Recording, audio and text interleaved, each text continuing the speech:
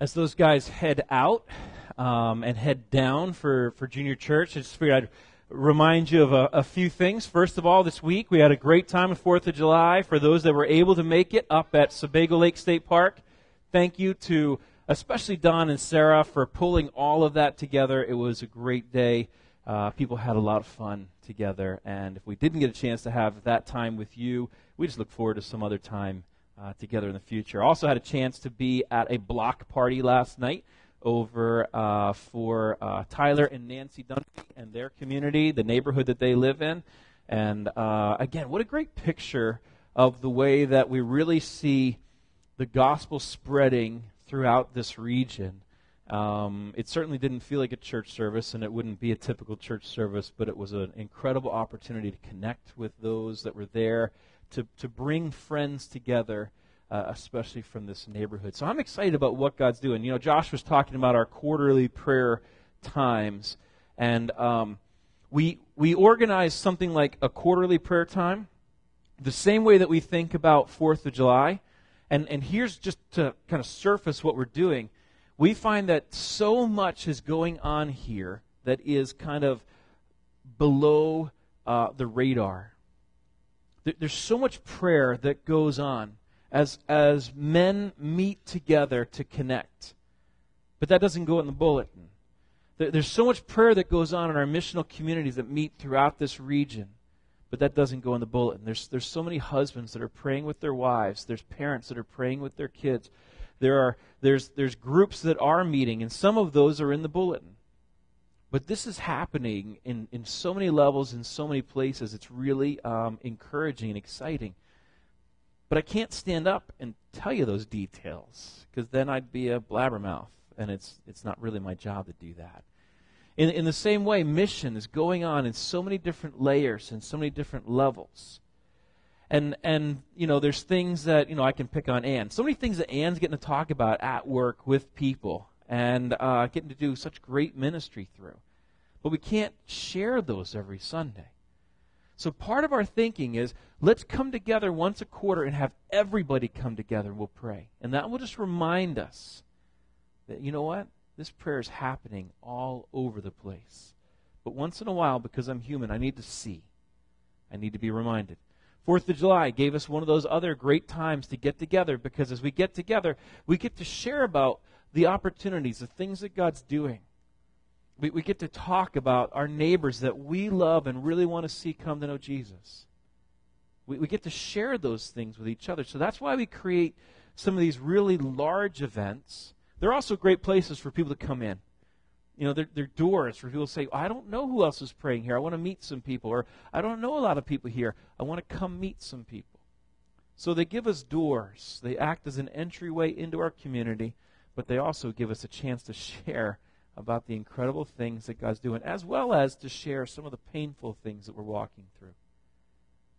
Those connect us on the big level.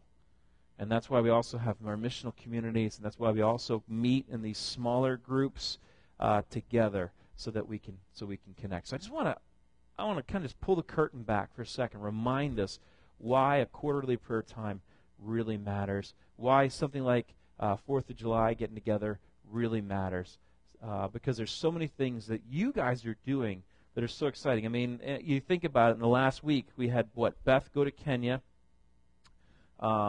We were in Haiti. There's so many different things that people may not even know about. It doesn't even get big press anymore when people go to Haiti, right? It's no longer even this huge thing. Now it's just kind of, oh yeah, we're going to Haiti next week. And we love that. That's why sometimes we say we're not a program-driven church. Instead, it's a ministry done by everyone.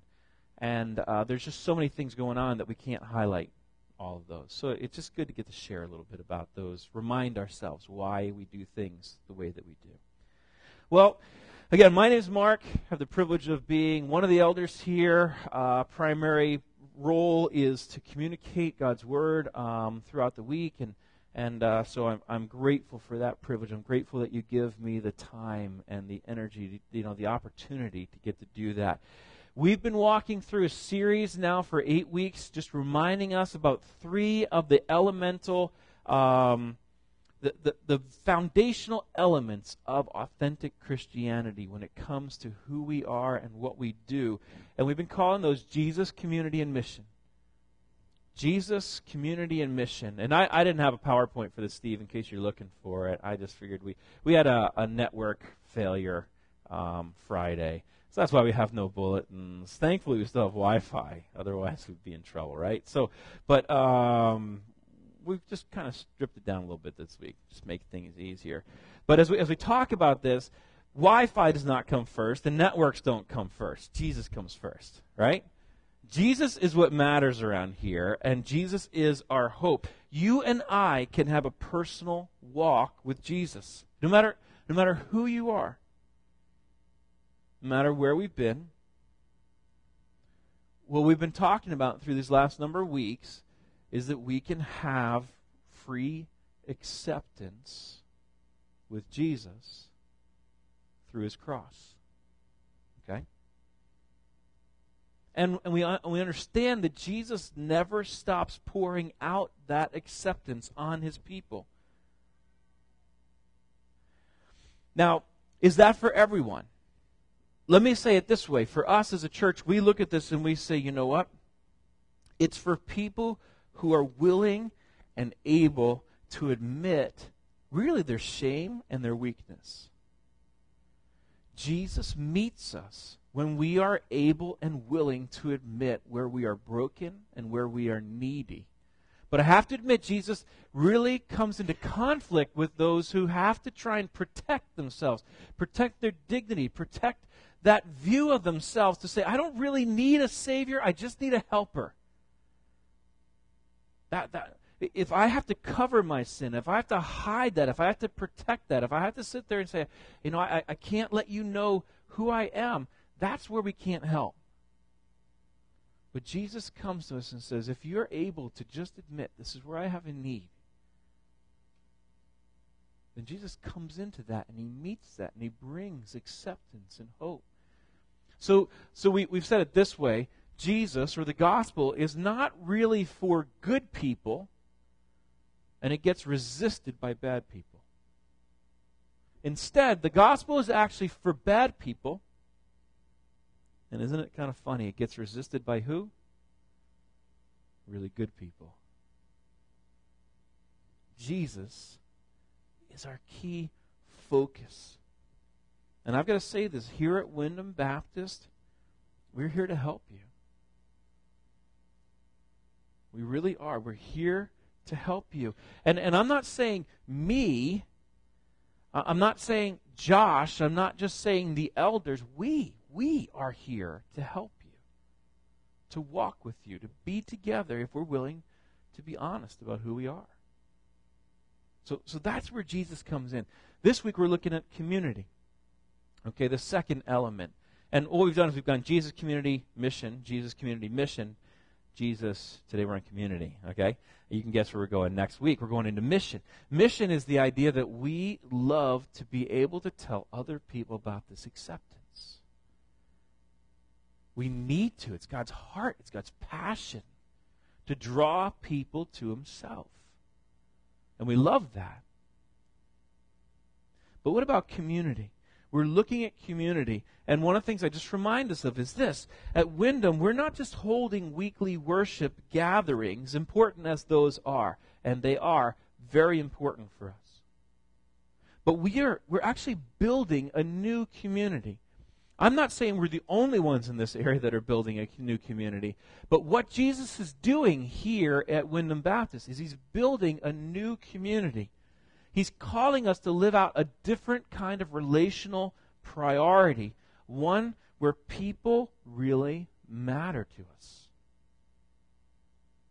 We don't use people to get what we want done. Instead, it's a place where we say, hey, you matter. You matter.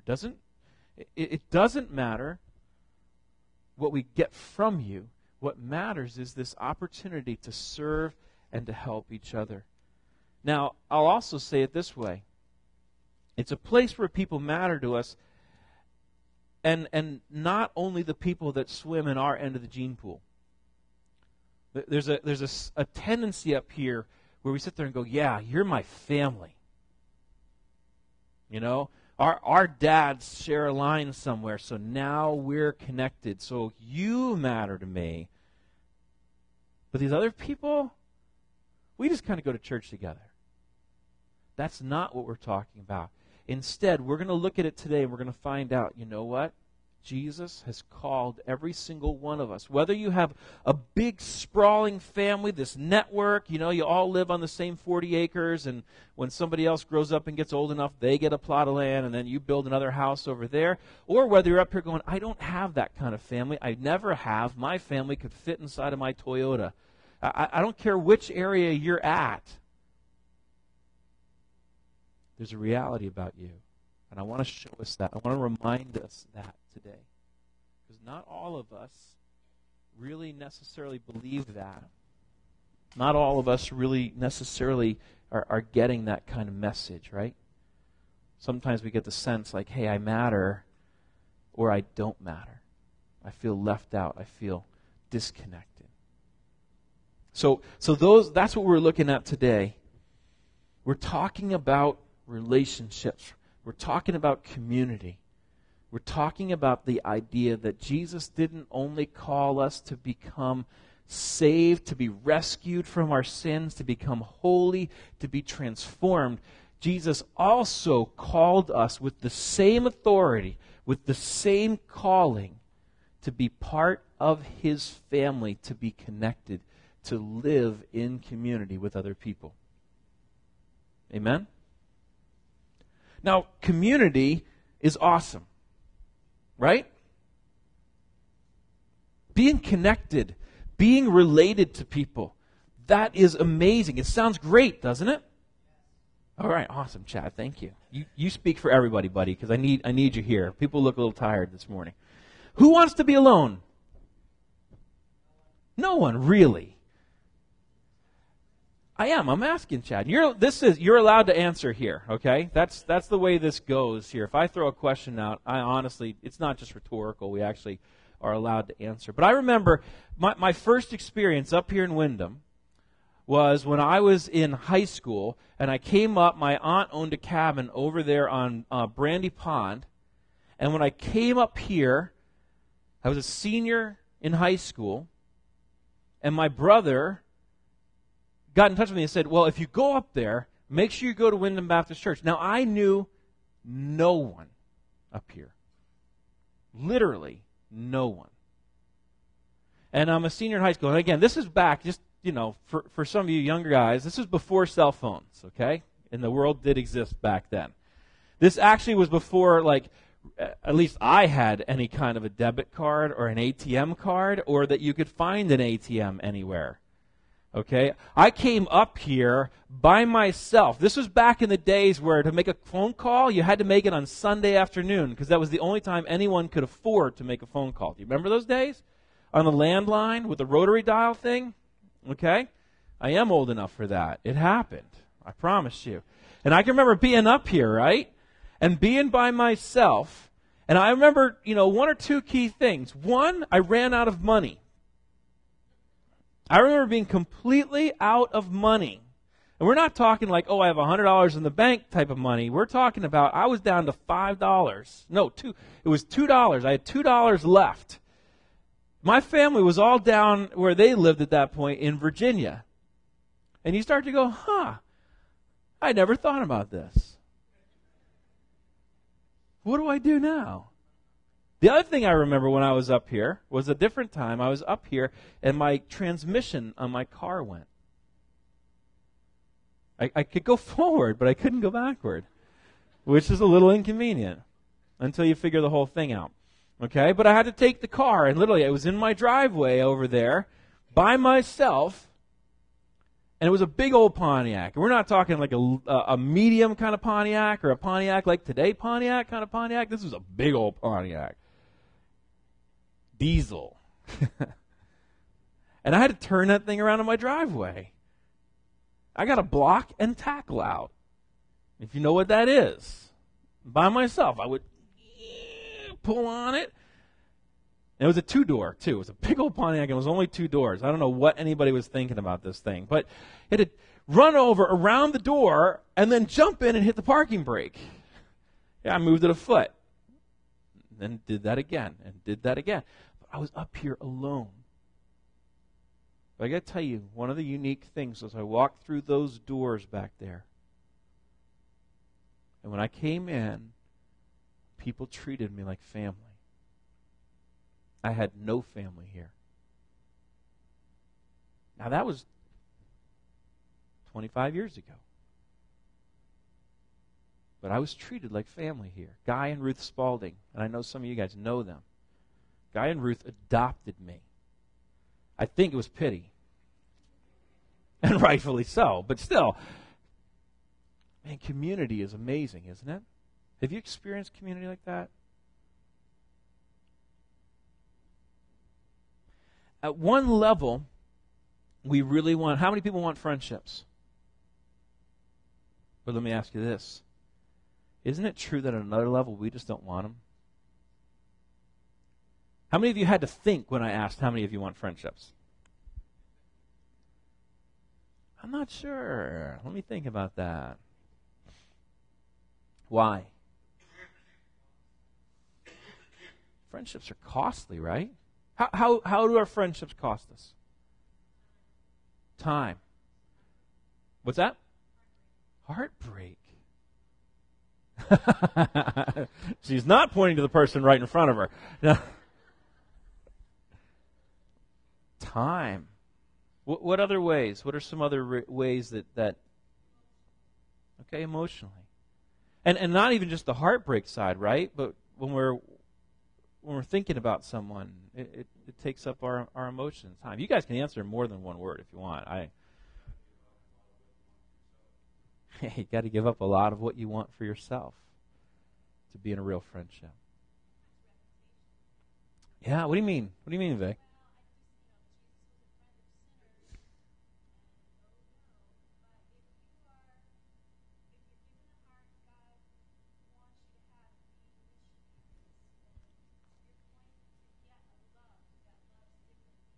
Yeah. Okay, but people can kind of look and say, what were you doing? Or where were you? Okay, so it can cost that way. Any others? Okay, financial. We got to throw that in there, don't we? It can be costly to have friends because friends aren't cheap. Mom won't pay for them all your life, but it costs us even financially to do that. And let's be honest. One of the things that we do is we pursue friendships. But when we really dig down into it, if we're able to be this transparent with ourselves, one of the things that we find is that we often pursue friendships as long as they satisfy our desires. As long as they take care of our needs.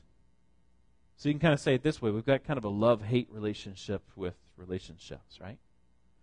And yet Scripture calls us to be intimately connected to our brothers and sisters in Christ. Scripture calls us to move towards each other. Our fellowship is an essential ingredient for lasting change. Do you believe that? I mean, look at the people around you for a second. And I know some of you are visiting, but just kind of look around the room.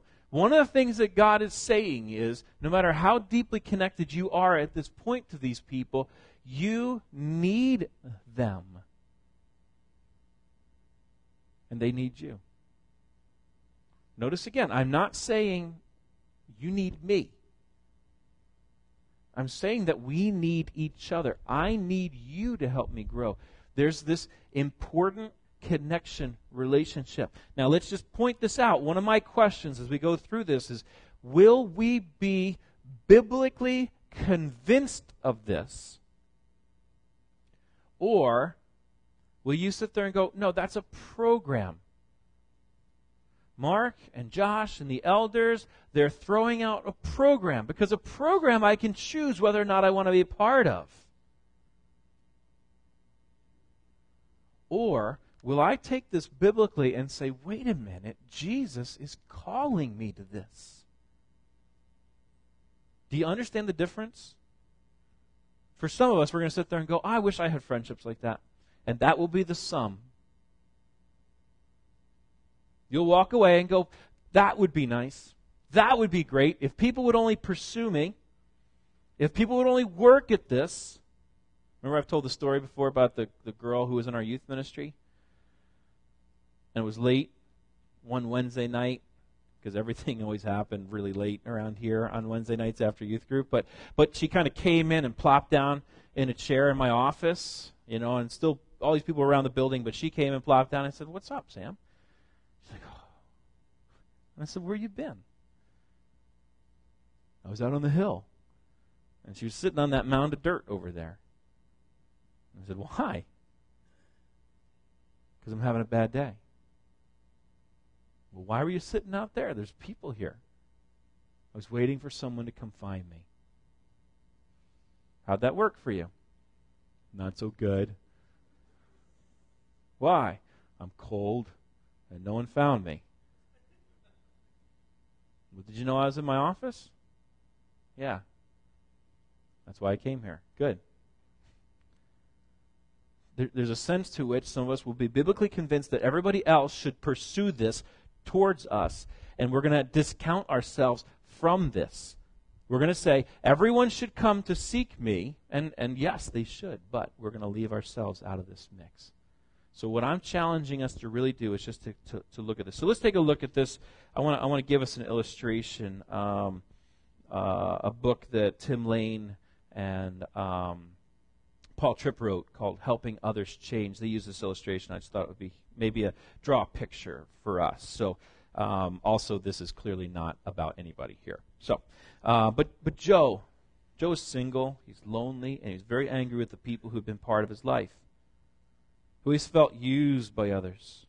He's become very cynical about the possibility of meaningful relationships. He felt especially betrayed by Christians who shunned him because of several really socially unacceptable habits. Joe was not doing well spiritually. He had cut himself off from other people, and yet he had a deep desire for someone to understand him. Whenever he sought help with his problems, he was given sound biblical counsel about how he needed to think, what he needed to believe, and how he needed to respond to his problems, how he needed to change as an individual. But Joe lived with this profound tension. He did not like other people, but he had made human companionship actually his primary object of worship. Think about that. He would avoid others, and yet he would complain that others didn't care for him. Well-intentioned helpers saw his relationship idolatry, and they mistakenly avoided calling him into a community of friends who could help him grow. It's kind of like, saying, because you've made an idol of food, don't eat.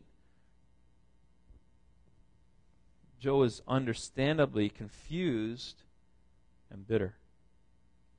He really needed help. He needed to change.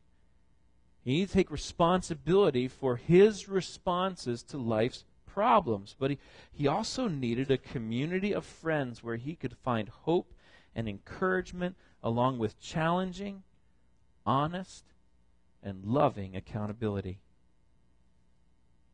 Sadly, he was not being encouraged to pursue such redemptive friendships. Change some of the details, change some of the names. You might find yourself somewhere close to that. What does Joe need? Well, let me answer that question. The first thing Joe needs to know is something that we see in the text here. So if you have your Bibles, Ephesians chapter 4, beginning at verse 1. Josh just read this to us, so I'm not going to reread it right now, but let me summarize this.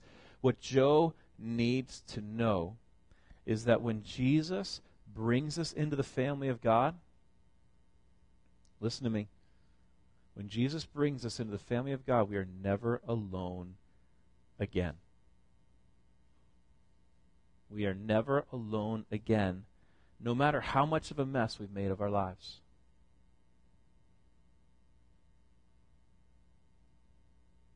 When Jesus brings us into this family, We are never alone again, no matter how much of a mess we've made of our lives. And yet, as American Christianity, we tend to really latch on to the hope of personal change in this really individualistic kind of way. It's me and Jesus. The second reality is that very few people, when they're helping us, point us towards God's gift of community. These rich, redemptive relationships. Instead, they tell us what you need to do is just go get alone with Jesus. You just need time to pray. You need time to fight sin. You need to step out. The most common thing, what do I need to do? Boy, if I'm struggling somewhere, I need to step out of the places where I find community so I can go get things right with Jesus. That's not what Jesus says.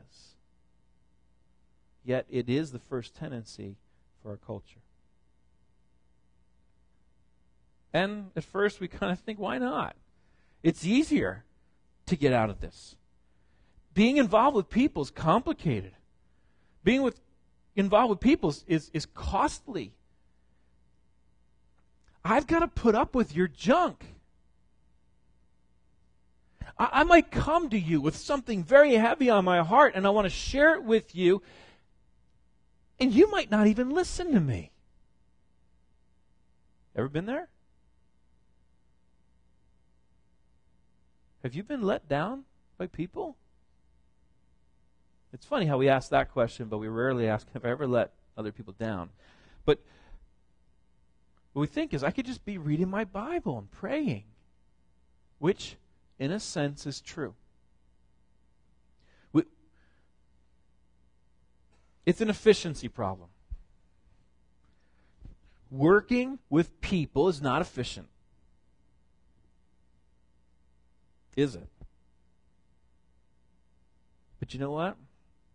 One of the things that Joe needs to understand here is that God has this bigger, but also, quite frankly, messier and less efficient plan. This is how God designed us. God's not captivated with efficiency. So let's just take a look at this. Let me ask three key questions. The first of those today is just going to be this: why should I move towards others? When we talk about community, we are talking about the reality that you and I are called to move towards others. Not just accept others when they come to us, but we're actually called to move. Now, I'm not saying, please don't hear me sit there and say what we're expecting you to do is to all walk together after the service today and hug and cry and share your deepest personal secrets. Tell people how you were disappointed by your mom when you were in kindergarten because she didn't really love your drawing. That's not what I'm talking about. Okay? But are you yeah, Brent cried, right? but are you making steps? What step is it is going to be one of the questions. What step do you need to make to move towards people? I'm not asking you to run a marathon. I'm asking you, what step do you need to take? Maybe you are up on the hill. Maybe you need to get off there. Just come in the building somewhere, okay? Maybe you need to stay around when there's coffee downstairs and just risk talking to somebody. There's going to be different applications, different levels on this. But the question is, are we moving? And so let's ask this: why? So like we said, Josh just read this, but I want to just reread this part of it. Paul has spent the first 3 chapters of this letter essentially focusing on this great salvation that we have. So chapters 1 through 3. We come into 4. He's now going to challenge them. He sits there and he says, I, therefore, a prisoner for the Lord, literally because he's in prison. He says, I urge you to walk in a manner worthy of the calling to which you've been called. And now we kind of, you get ready for battle. You get ready for action, right? Because you sit there, those sound like motivating kind of words. We're like, yes, all right. He wants me to step up. Paul's calling me to step up right now. Yes, what does step up look like? And we think, okay, I'm going to sell everything I have and move to Africa. Maybe God's going there, but that doesn't really seem like the application right here. Maybe it's that maybe I should become a professional blogger and I'll just going to float my ideas out there for the world. I'm going to transform things. It doesn't seem like that's the application here, is it? Some of us are going to get totally blown off because we look at this first part and go, oh, Jesus just wants stuff I can't do. Well, let's look at what he applies this, how he applies this, because I think it's kind of interesting for us. All right, so let's take a stand. Let's live lives worthy of the calling that we've received. What is that? Verse 2. With humility, all humility, with gentleness, with patience, bear with one another in love. No, wait. I thought we were moving to Africa. I thought I was selling everything I had. I thought I was supposed to adopt 16 more kids. I thought I was supposed to give away all my money and let my body be burned, you know. I thought that's what you were going to call me to. And Paul says, no, actually I want to give you something that is equally challenging. I'm going to call you guys to pursue peace and unity by being humble and gentle and patient with each other. Can sound a little, anticlimactic. But Paul is saying this is what it's going to look like to live a life worthy of the calling that you've been called to. That means husbands, what are we called to? Gentleness, patience. We're called, right, to maintaining unity of the Spirit in the bond of peace. As moms, as dads, with your brothers, with your sisters, with your parents. Now, everything I just mentioned is our end of the gene pool, right? Is that as far as this goes? Absolutely not. This is a call to do this with the people that are in the same row as you are, whether you know them or not. To pursue this. That's the calling, right? With all humility and gentleness, with patience, bear with one another in love. Eager to maintain the unity of the Spirit and the bond of peace. Notice this, because we're asking this question, why should I move towards others? Why? Why should I live in community? The interesting answer is right in here. Look at verse 4. There's one body and one Spirit. Just as you were called to one hope that belongs to your call. Verse 5, one what? Lord. So there's one Spirit, there's one Lord, one faith, one baptism. Verse 6, one God the Father. Who did we just mention? The Trinity. Why are we called to live in community? Because God has never lived without it.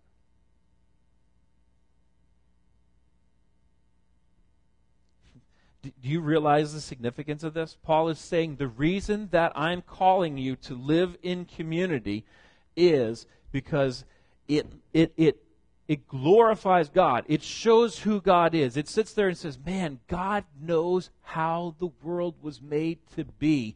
And you and I are made to live like Him. God has never been alone. God has never gone off. He's never been apart. God has been connected, except we'll come to one time, because my son pointed that out to me. And that's so important to all this. But God lives in community. It's so different than Islam, right? God is not alone, separate, holy, distinct, and unaffected. Instead, God has always lived, Father, Son, Holy Spirit, loving each other, caring for each other, serving each other, connected with each other, never alone, instead rejoicing in community. Rejoicing in the life that they get to live together. That's who God is. How do we live in community? It's the overflow of the love of God that sits there and says, man, I want to invite you. Did you notice that in verse 3? In all humility, all gentleness, bearing with one another in love. Verse 3, eager to maintain the unity of the Spirit. Eager to create unity in the Spirit? Who created the unity? The Holy Spirit did. Our unity flows out of the unity of God. It's the overflow of God that comes into my life. When you trust in Christ, when you come to Jesus as your rescuer, you are immediately welcomed into fellowship with the very source of love, the triune God. And you're brought into his family, the church. Just, what's the word that stands out in verses 4 through 6? One. One. One. There's this call, this ring. And every one of those times one is attached to one of the members of the Trinity. There's one Spirit at work in the body. There's one Lord through whom we have one hope, one faith, one baptism. There's one Father who is over one family, the church. All of our blessings are ours because of what the Trinity has done in creation and redemption. And if you're not sure about that, go back to Genesis chapter 1, 2, and 3 and see how God talks about this. He always says, hey, let us do this. Let us. Together. So let me just ask this question. What length, then, did the Trinity go to make us one body? United to one Father, one Son, and one Holy Spirit. What length did they go to? Well, isn't that the one time that the Trinity in their community was broken? At the cross, right? That time where Jesus cried out, my God, why have you forsaken me? The one time the Father turned his back and broke community with the Son was at the cross. And why did he do it? Why did he do it? Yeah, so that we could be brought in. And that we would never have the Father turn his back on us. We talked about that acceptance, right? God will not turn his back on you because Jesus already took that. Jesus was the one who was torn asunder. He was the one who was destroyed. He was the one who faced the Father's wrath so that you and I would never taste that ourselves. We've never known acceptance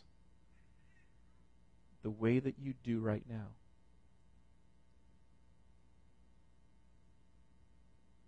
Never. Doesn't always feel that way, does it?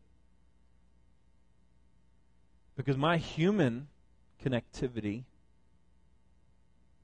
because I'm human, because I'm frail, because I'm weak, what? I like to go by what I see. I like to go by what I feel. I like to go by what I experience. But what's our calling? It's to build our life on who Jesus is and what he's done for us. That's why Jesus comes first. Do you realize, though, that when you sin or you are sinned against, we are to move towards that other Christian sibling in Christ, okay? But when we don't do that, okay, we're essentially saying to that person, Jesus didn't die to fix this. On a positive side, let me say this. Jesus can fix any relationship here. Jesus can restore whatever's going on inside of your relationship, no matter what bitterness, whatever, because, hey, what's the reality? Jesus paid for it. Jesus was the one who was excluded. Jesus was the one who was destroyed. Jesus faced the punishment so I don't have to pay. I don't have to make you pay anymore. I don't have to make you pay. That is freeing when we struggle with the way people treat us. So why do we move towards community? I'll just say we move towards each other because of the Trinity, because of the work of God. So let's ask this question, though. Okay, well, how far? How far should I go to move towards others? What kind of work are we talking about here? Let's make clear it's as simple as just taking one step. But let's draw out the implications of that. Okay? Let's draw out what the implications of that look like, also from the book of Ephesians. So if you want to turn back a page to Ephesians chapter 2, let's just show this. How deep was the work that Jesus did in us?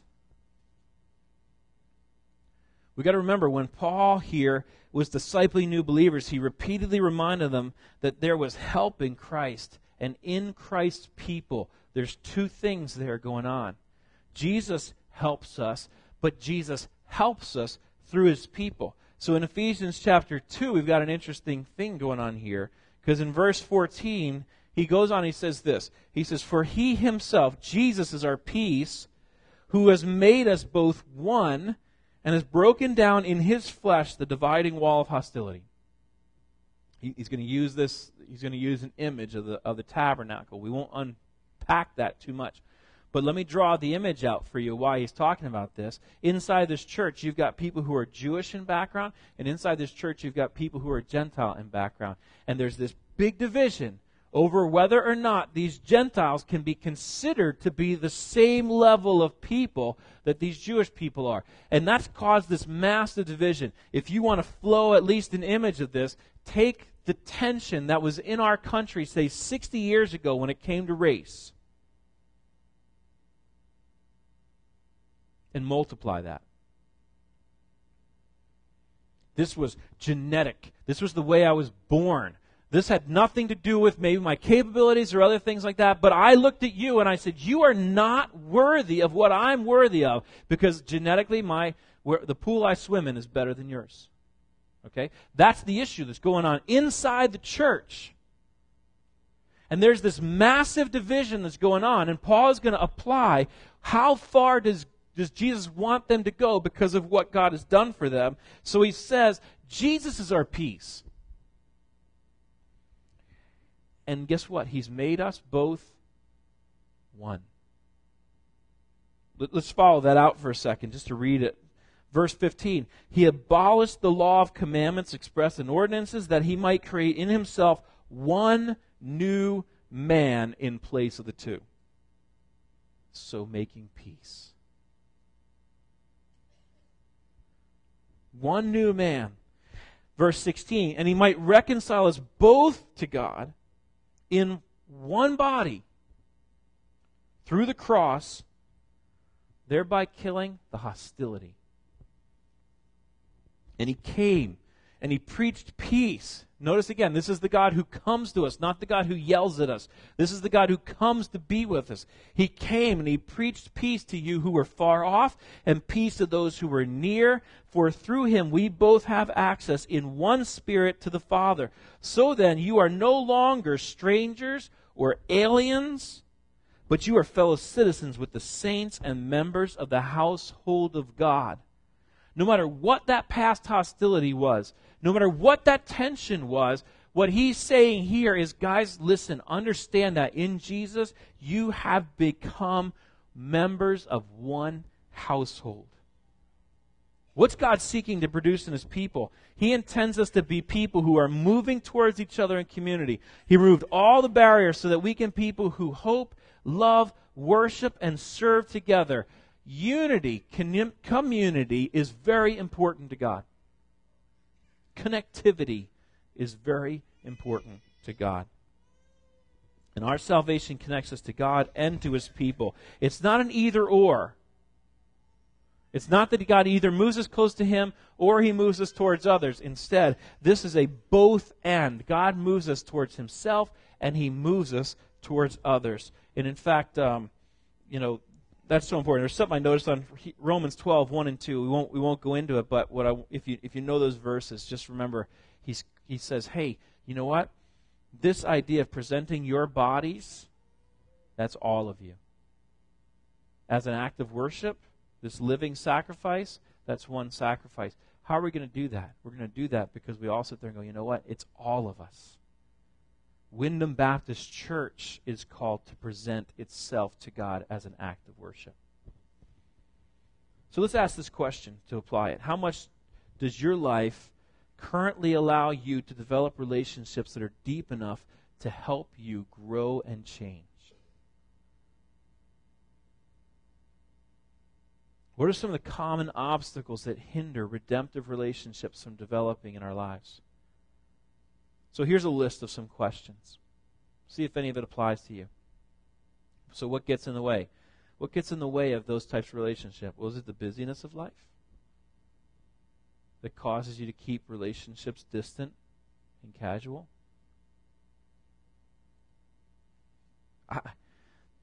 Sort of funny, those unsolicited comments you get during the week, right? 3 times, older guys walked up to me and asked me this week how I'm doing with my family. Not guys from here, guys at the gym. They're asking me if I'm spending enough time with my kids. They don't even know my kids. But what they're saying is, I wish I hadn't spent quite so much time working. I wish I wasn't so busy that I stayed distant and casual with my kids.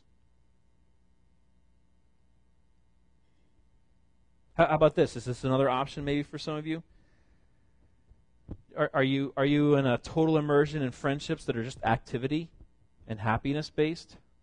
We do this together, and as long as we have fun together, we'll keep doing this. This is like the high school relationship, right? Best friends ever. Until you realize that it's totally, wrapped around what you're doing together. And the second what you're doing together ends, your friendship ends. Is that where you're at?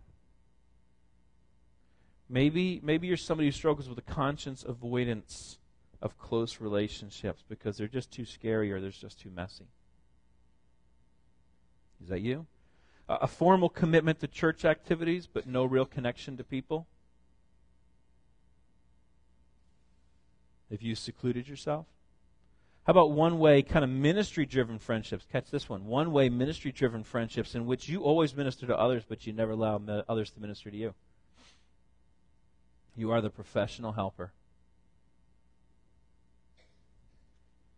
How about maybe self-centered, meet my needs relationships, but you always just keep receiving, but you're never giving? Or are you at a private, kind of independent, just God and me approach to the Christian life? One other one. Theology as a replacement for relationship. I know God as a life of study rather than the pursuit of God and His people. Any of those hit for you? Think about your closest relationships. Maybe it's your spouse, maybe it's your parents, maybe it's your children, maybe it's your missional community or a smaller group of people that get together. What needs to change so that you can form more meaningful relationships with the people who are already in your life? What do you need to do to take a step forward? I know our culture idolizes, you kind of think through it in a Marvel Comics kind of way, right? Who were the heroes? It was the Lone Ranger, right? Or Batman. I'm Batman. Right? They right wrongs. They disappear to the Batcave all alone. But that solitary approach to life and change is utterly foreign to Scripture. And it's sort of interesting because our culture's catching up on this a little bit, aren't they? Because who rights wrongs now? The Avengers. It's a group of broken people. Something a little more appropriate about that, isn't there? Something more true about that. But the Bible doesn't see the Lone Ranger as healthier or stronger because he's outgrown community. The Bible actually sees it as a weakness, not a strength. And let's just draw this out for a second. That goes beyond our gene pool. Because I think for this culture, for this region, one of the things that I've been talking to guys a lot about this week, what are the key roles that God has put into your life? All of us have them. Every single person has a calling from God on your life, a unique specialization, something you bring to the table that nobody else brings. There's a calling that God's put on your life. And then inside of that calling, you've got roles, responsibilities, areas that God sits there and says, hey, you need to take care of this and this and this. So, if your calling is this, if you're calling, I think of Dwight. For those of you guys who knew Dwight, when you talk to Dwight, you'd sit there and say, hey, Dwight, who are you? And Dwight would sit there and say, I am called to be a missionary to Montreal to bring the gospel up there. I'm planning a church in Montreal. That was his calling. That is his calling on his life. Now, you take his roles and you think through, well, what are your roles? Well, he's a father and he's a husband. You kind of think. And even as he thinks through being a church planner means being a father. And being a church planner means being a husband. And being a church planner means, so we have to go through this list. What are your roles? Do you know them? Because our culture will provide you automatically with 3. This is my assessment. And I don't think many of us get past 3. When I think biblically, we have more than 3. But what are the 3? Number 1 is work. Second one is wife. Third one is kids. If you live in this region, to you, that's it. Now, if you live in New York City, work is really important, and that one's going to take like the lion's share of all of your stuff, because work and career, and you might have 2 or 3 about your work. But I think for this culture up here, we're going to sit there and go, work. Work is what keeps me from my wife and my kids. I have to work because I can't get someone just to pay me not to do it. But the question is work, wife, and kids, is that enough? It might be work, husband, kids. I don't want to discriminate at all. It just sounds better to say work, wife, and kids, right? 2 of them at least alliterate.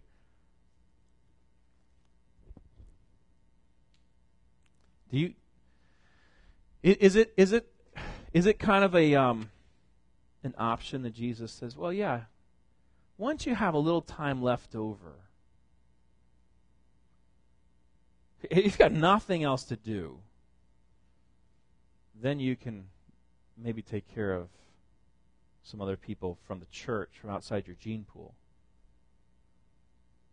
Is that how we should think? Because I'm afraid that for a lot of us as believers, that's how we think. We've so overemphasized one area that we've lost important other areas. That's why I keep asking, is this a biblical calling? Is this a biblical calling? If it's a biblical calling, then it has to factor in my life. Maybe when our kids are young, the amount of time we have to do that is very small. Just like the amount of money we have to save is very small, right? But do we sit there and go, well, I'm just not going to do it until some other day? No. You balance in what you can. And will you balance in that time? Finally, let me just emphasize this when it comes to this. Why? Why are we called into this kind of relationships? Well, we saw first that the why is because God prizes this. This is God's heart. But I also want us to see something, and this could be kind of the methodology, but let me remind you of a point we made last week. My life is not first and foremost about my personal fulfillment. It's about my progressive holiness. It's about your progressive personal sanctification. You know what? Friendships, relationships are perfect for this. Why does God call us into community? Because God not only changes us, God uses His people to change us. And let's just remember, that means a multitude of things. Number 1, being in redemptive relationships shows us our need for change, and it helps bring it about. If there's a key statement in there, being involved with people is going to show you where you need to change, And it's also going to be God's tool to help you change. What do I mean by that? Our personal transformation must be worked out within the family of God. The gospel is not only more clearly perceived and experienced within community, it's also the basis for community. You will not get the gospel unless other people are bringing it to you. Have you ever sat there and said, I know what I need to do, and I know all the scriptures about it, and I'm just not making any progress? It may be because you're not letting others bring it to you.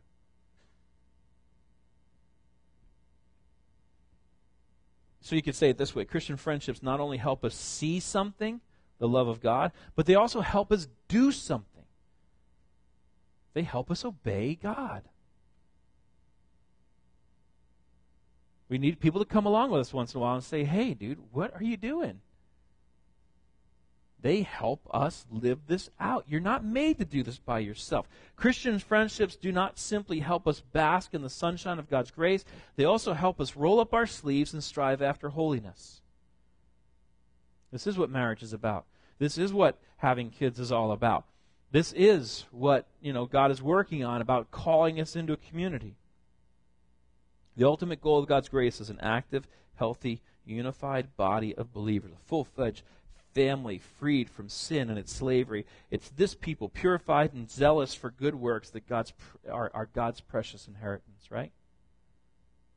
How does that work? Real quickly, I'm going to tell you this. Number one, other people will draw sin out of you. They will put their finger on it. They know how to press the button, whether they mean to or not. If God is working on our holiness, what's one of the things we need to do? We talked about it at the very beginning of the sermon, right?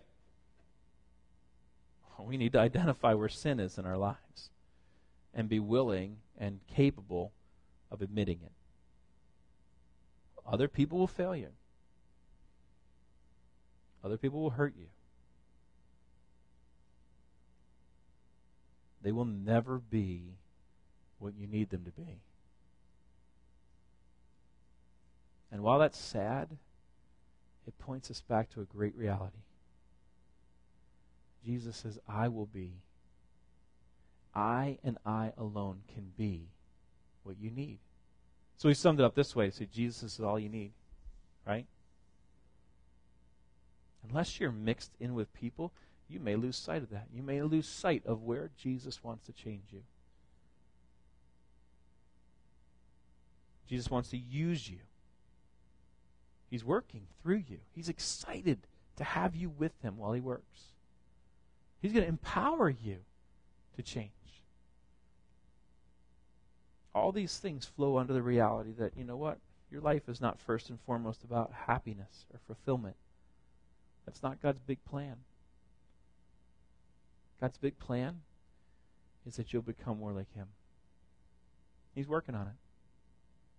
He's got all the power, all the patience, everything you need to do that.